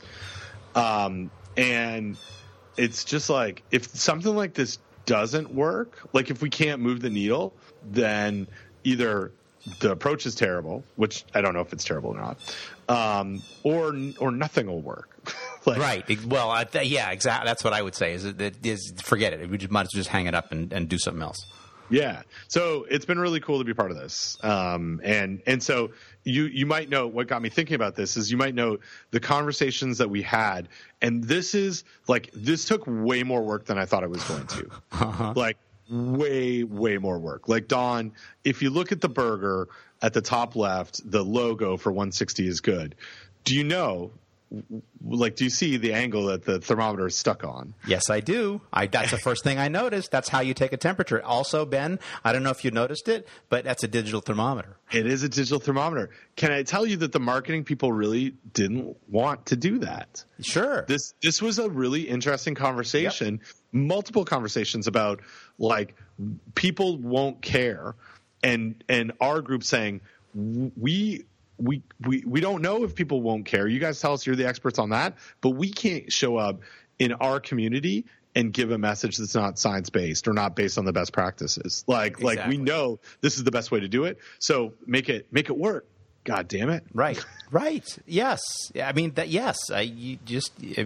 That's and you need to pick your battles, right? Yes. And that's one that's a hill you're going to die on, right? That's an important battle to win, because you know that's the best way to do it. This is not a feeling you have, right? This is not a sensitivity you have. This is the right way, and we need to do it this way. And so, yeah.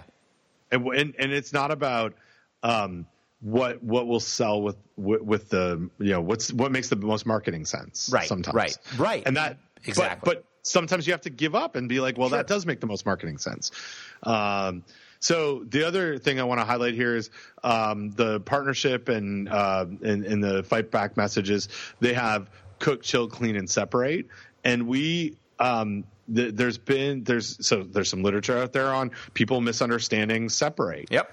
And so we just said, let's just call it don't cross-contaminate. Right. So we talk about cross-contamination. And Christine Brune, who we've talked about on the podcast, and really really put, I think, consumer food safety behavior work and messaging and education on the map. I mean, she's been doing this work longer than anybody, and has really, I think, shaped this. She's also part of that project and was in the audience, and she was like, I just want to say that this is what, tell me why you said don't cross contaminate, and thank you for not saying separate. Right. And so she also gave a cool props to the group on saying, she's been doing this for a long time, and said, I've never thought to go work with the marketers on it. Yeah. Like really great job doing that. So we'll see if it works, and there'll be, there won't be a press release before publication, but there will be a publication, and something will come out next year sometime once we have the data. I do want to highlight something. I know I've monopolized this whole conversation, but totally legitimately. Yeah, and I like this. I'm excited about it. I want to tell you something from the pre-research. So this was the phone survey that happened in Fayetteville, North Carolina, and I got, they shared all this great data with me, and I started going through what we found, or what people self-reported to them. And let me pull up my data here. Okay, so there are 305 respondents, and there's some limitations here, but of those 305 respondents, 64% never used a thermometer on ground beef patties. So that's a lot of people not doing it. Mm-hmm. But what I thought was really kind of interesting is we looked at ethnicity breakdown. So it's of those respondents, 69% of white respondents, 51% of African American respondents, and 83% of Hispanic respondents didn't use a thermometer. Wow. So it says to me, even as we look at what we did without having that market research beforehand, maybe we need three different or multiple different campaigns that are targeting different ethnicities, because there's already a different level of adoption, right? Why is it, we're not all the same, right? Right. And all the messages aren't going to work the same across everything. So, and of the 19% of the respondents who did use a thermometer self-reported cooking below 160 degrees. Yep. So anyway, we'll see where it goes, and hopefully I'll have something cool to report later on. But do check out the video, because there's some good stuff, and you'll know there's an homage to you in here. Oh my! In the video? The video. I'm going to see if I can. I'll play this. Yeah, I've decided to not. I didn't want to click the video because I didn't want to be distracted. So yeah. Well, there's a comment about there's a 5-second rule. Nice. Yeah. Where it says something like it's not safe to eat food off the floor, even if it's only been there 4.5 seconds. Well, so hopefully you'll understand that. Yeah. Thank you. I will watch for that, and the listeners should too. So, just before we wrap things up here, you talked about publication before press release. You talked about the 5-second rule. I think on the last podcast we talked about the water temperature work that I did, and the press has been moving forward with that. But I have to say, so number one, I have to totally call out Brett Weed, who is a Tar Heel fan on Twitter, who says you have reached the pinnacle of success. And then he says, by the way, and he sends a link, which we'll talk about in a minute. And he says, does this earn me a mention on Food Safety Talk? And the answer is, Brett, yes, this is your mention. He says a bucket list and all that. So you can cross this one off your bucket list, Brett. And what he has provided is amazing. What he's provided is a link to The Onion. And the title of the Onion post, which I'm fairly certain would have to be in response to our research. Yes. The headline reads, Study, hot water not better for washing hands. Researchers studying the effects of water temperature on hand washing have found that hot water is no better at killing bacteria than cold water. What do you think? Of course.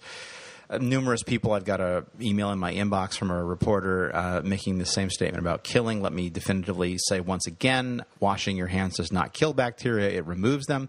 If you're using hand sanitizer, that was killing bacteria. If you're using antimicrobial soap, that might be killing some bacteria, but mostly the effect of soap is to remove bacteria from your hands. But I have to read the very humorous responses from what I have got to assume are fictitious people on The Onion. Ashley Marks, who's a horse euthanizer, says, that's nice, but I already have an opposing belief that hot water does work better. So thank you. Thank you, Ashley. Well done. Jared Lynch, who's a Baskin-Robbins cashier, says, who am I going to trust, scientists or the Baskin-Robbins employee orientation video? So that is, the folks at The Onion are just brilliant. So well done, Onion. And then finally, Scott Patton, curriculum censor, says, hold on, doing what with your hands? And Scott looks a little shady there. Oh my gosh! So mostly thanks to Brett Weed, super fan, bucket list checking off dude, and listener of the podcast. Thank you, Brett, and thanks to the lovely, entertaining folks at The Onion who managed to promote my research without really promoting my research, but ended up doing a great job. So thanks to everybody. So awesome, and there was I don't know if you saw it on the Facebook page of The Onion. But there are multiple comments. Oh, nice. Yeah. In fact, someone, Chris Wren, who I don't think is the guy from who was just nominated for FBI director, but it might be, says the whole idea of killing bacteria is a bizarre obsession with the post-war communist generation. You wash your hands to get rid of dirt and oils and other contaminants, and hot water is better for this. I guess it's worth mentioning the bacterial population in your skin actually doubles after a hot shower. Well, there you go, Chris.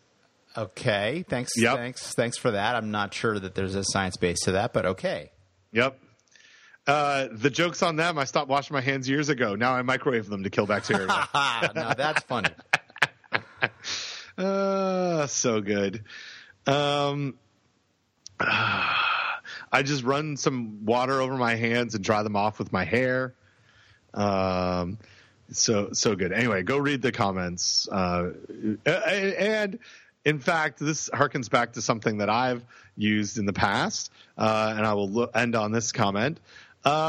Sebastian Elegante Neely says, I just set my hands on fire to really ensure sterilization.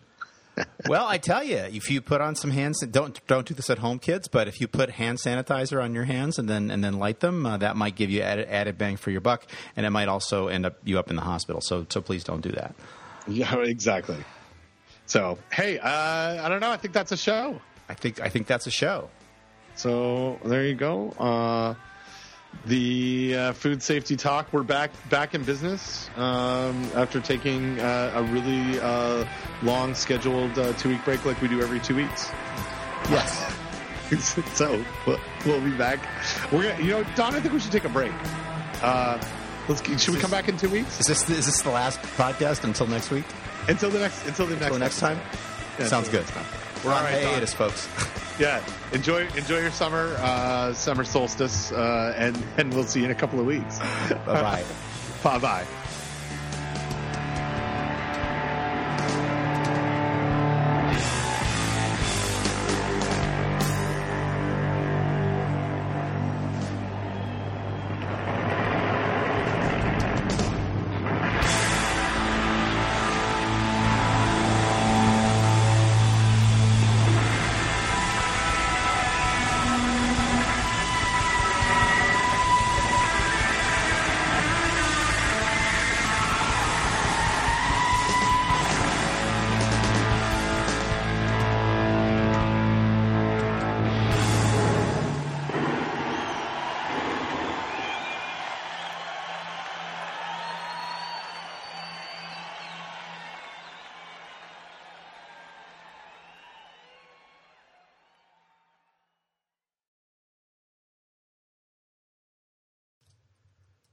There we go. I wish it was easier to find and link to stuff on Facebook. No, it doesn't. It really doesn't work. I mean, so the problem is, like, I found the Onion page, and they post stuff like all the time, and then of course the web page only loads down to a certain level, and so I'm sure this hand washing thing was from a long time ago. And so Yeah, it was from the 6th. Yeah, there's no way to drill down and find it. Well, I just sent. I think I just sent. Yeah, I just sent you the link, but I don't know. I think this is the right. But then it also has a bunch of stuff underneath. Also, the woman who is in your post on is on another post with a different name. I saw that. Yeah, which is hilarious. Yeah, so obviously these are fake people. I mean, these are probably Onion employees that they're making up fake names for. So yeah, this is about the online Whole Foods being bought by Amazon. Now it's Laura Brose saying, "Good, I'm sick of giving money to more than one thing." Exactly. I follow the Onion. I didn't see this, and I think it's I think it's amazing that you. I mean, you really have made the big time. Indeed. So good stuff. All right. So you know what, Don? Ben, do you know 2.5 weeks from now we are going to be in IAFP? I think it's time for our annual in-person recording. I think you're right. So I think should we save for that, because we'll be 2 weeks from today is the 4th, right? And then we could record the 4th or the 5th or the 6th, but we're going to record like the 11th or something. Right. Well, I'm happy to do another one in 2 weeks and then do one at IAFP as well. Okay. The IAFP one is more work for you just because. I can bring a microphone, but I don't remember. Anyway, I'm happy. Tell me what I need to do, but you're sort of in charge of that one. I am. But yeah, I'm happy to do something on 4th of July or thereabouts. Probably not on the 4th. I think I'm going to, but maybe the 5th or the 6th. Sure. I could do. 5th. Oh, so speaking of that, so the 5th is good for me. The 6th, I'm actually going to be on the Food Safety Magazine podcast. Oh, yeah, right, so right. They invited me on, which is cool. So you're going to be podcast cheating again? Yes. Well, it's not really. I mean, friend of their pod. Yeah, it's okay. I don't know if they listen. It's good. It's good that there's more than one food safety podcast. It is. So it's nice. I still haven't listened to it. I'm going I'm going to do that. I'm going to do it. You should listen to it, and then you can tell me all about it when we record on the 5th. Okay.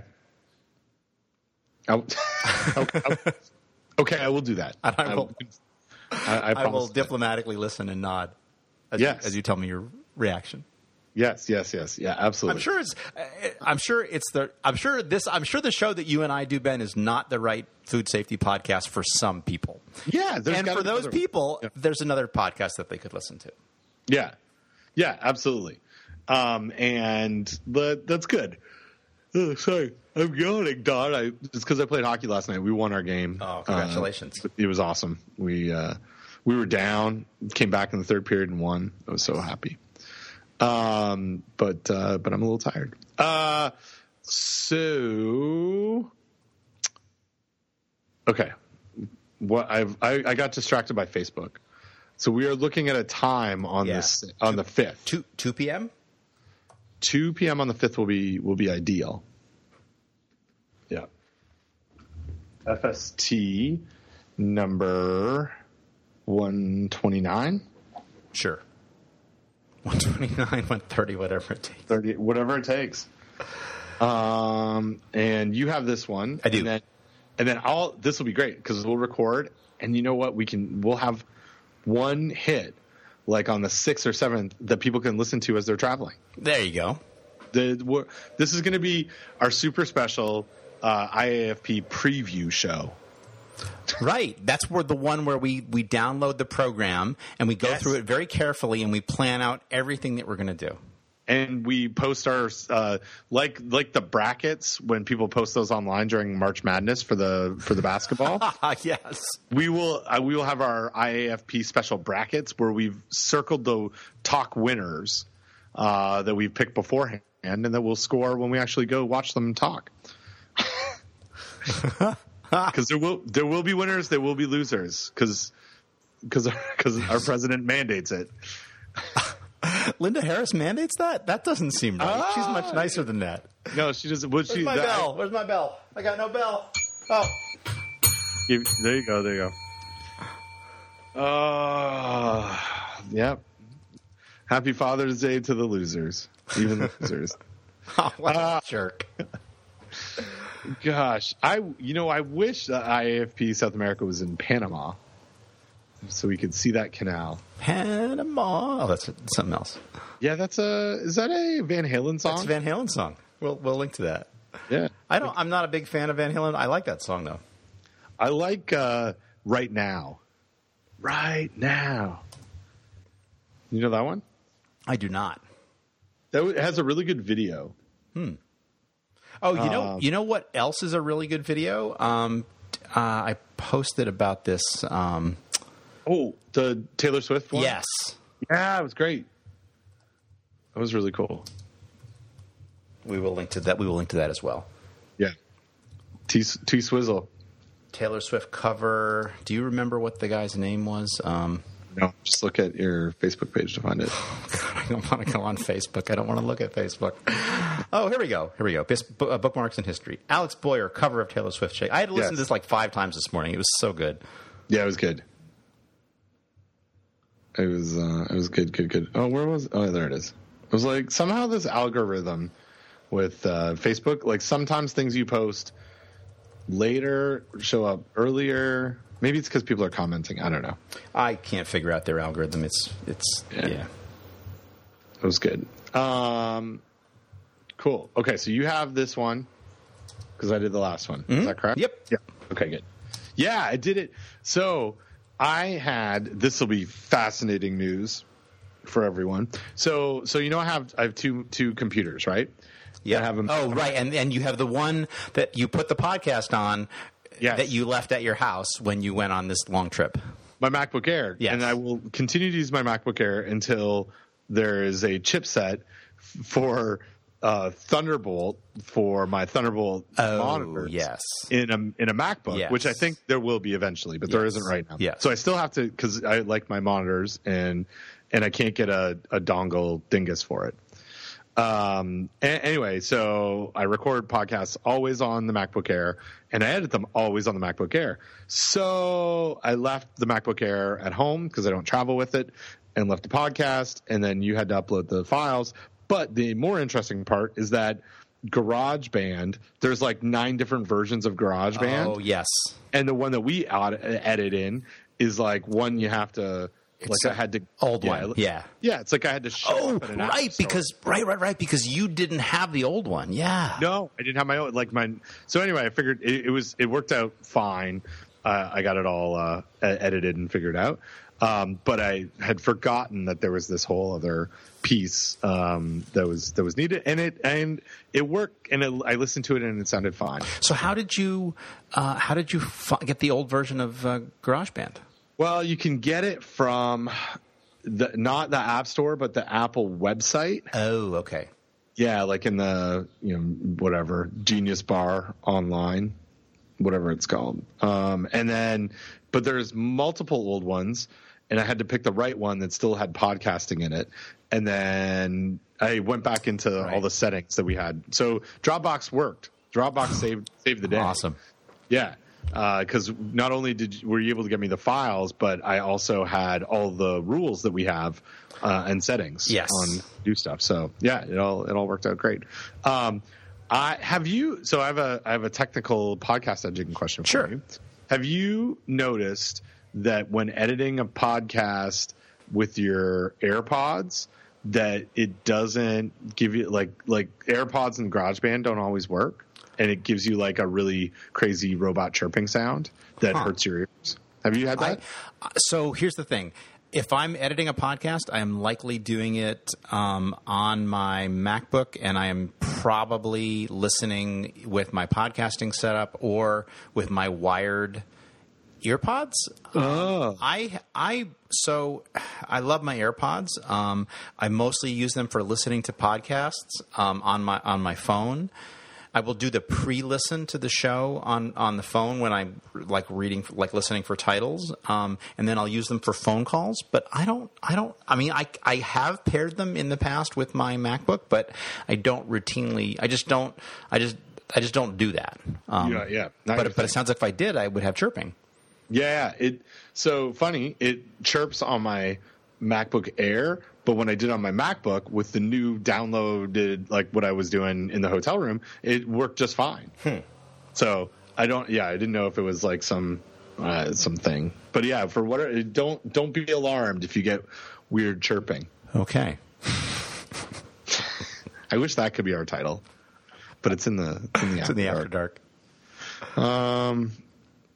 That's it. I think that's it. I'm gonna go home. All right, I'm already home. I'm gonna go walk the dog, and I'm gonna listen to this podcast, and I'm gonna send you show titles, and we'll get this one up and posted soon. Perfect. Thanks, Don. Enjoy your day, and we will talk in a couple of weeks after our hiatus. All right, and I have, by the way, you've probably already saw this, but I have already emailed David Tharp and requested a room. If anybody is listening to this still at the end of this, and you would like to be a guest at the IAFP show, we have a limited number of spots. Well, and so let me say, and I'll speak for both of us, and Ben, you can tell me if I'm out of line. Number one, if you would like to come and be in the audience, as long as you're quiet, you can do that, assuming that there's seats, because I've asked David for a small room. And then if you want to be on the show, you can do that too. Yeah, absolutely. But again, no guarantees. Right. And we've had our audience has grown. I may put a special call out to Deep Freeze. Dr. Deep Freeze. Dr. Deep Freeze, because I know she would like to. She mentioned she'd like to be back on. I want to talk with her about listeria. Oh yeah, yes. So yeah, we've had, and then last year we had two listeners, Brian Souders, and Brian Souders introduced us to another listener who I can't remember what her name was, but they basically became part of the show. Yes. I don't even think they were wanting to, but yeah. So they were in the audience, but became part of the show, kind of like a Love It or Leave It show. I think we'll have questions, and then maybe should we give away a parachute gift certificate? Well, we can give away fake gift certificates. We should have a rant wheel. That's what we need. Oh my gosh, we need a rant wheel, and we need an OK Stop. We do need a rant wheel. Yes. All right, that is on my list, and I think we can make a virtual rant wheel. I'm sure we can make a virtual rant wheel. Yes. Okay, rant wheel is happening. We're going to steal all the best bits because it is. I Love It or Leave It has really grown on me, and it's because Jon Favreau has gone away on his honeymoon, and I have no Pod Save America podcast to listen to. That I listened to like 4 old episodes of Love It or Leave It yesterday. And I am increasingly liking it. Yeah, it's a little rough. It took me a while to it took them a while, first of all, to find their rhythm. Yeah, like for example, OK Stop was originally called Play Pause or something. Yeah. On the first time they tried it, everybody just kept saying "Okay, stop." So that was really good that they decided to rename the show for what people were actually saying. And if you don't know what we're talking about a podcast from the Crooked Media folks, starring John Lovett, who's quite hilarious. It's a weekly show recorded in front of a live audience. It's media people, but also maybe comedians. And it's pretty hilarious, and it's worth checking out. It's grown on me. It's in my top level feed right now. So, oh, good, yeah. It's I think John Lovett is the most hilarious political person out there. He is fascinating with his comments, but is also super funny. So yeah. Oh, there's a new Pod Save America for my ride home. Nice. Good stuff. All right, Don. Enjoy the rest of your day. And you too. I'll talk to you soon. All right. Bye-bye. Bye-bye.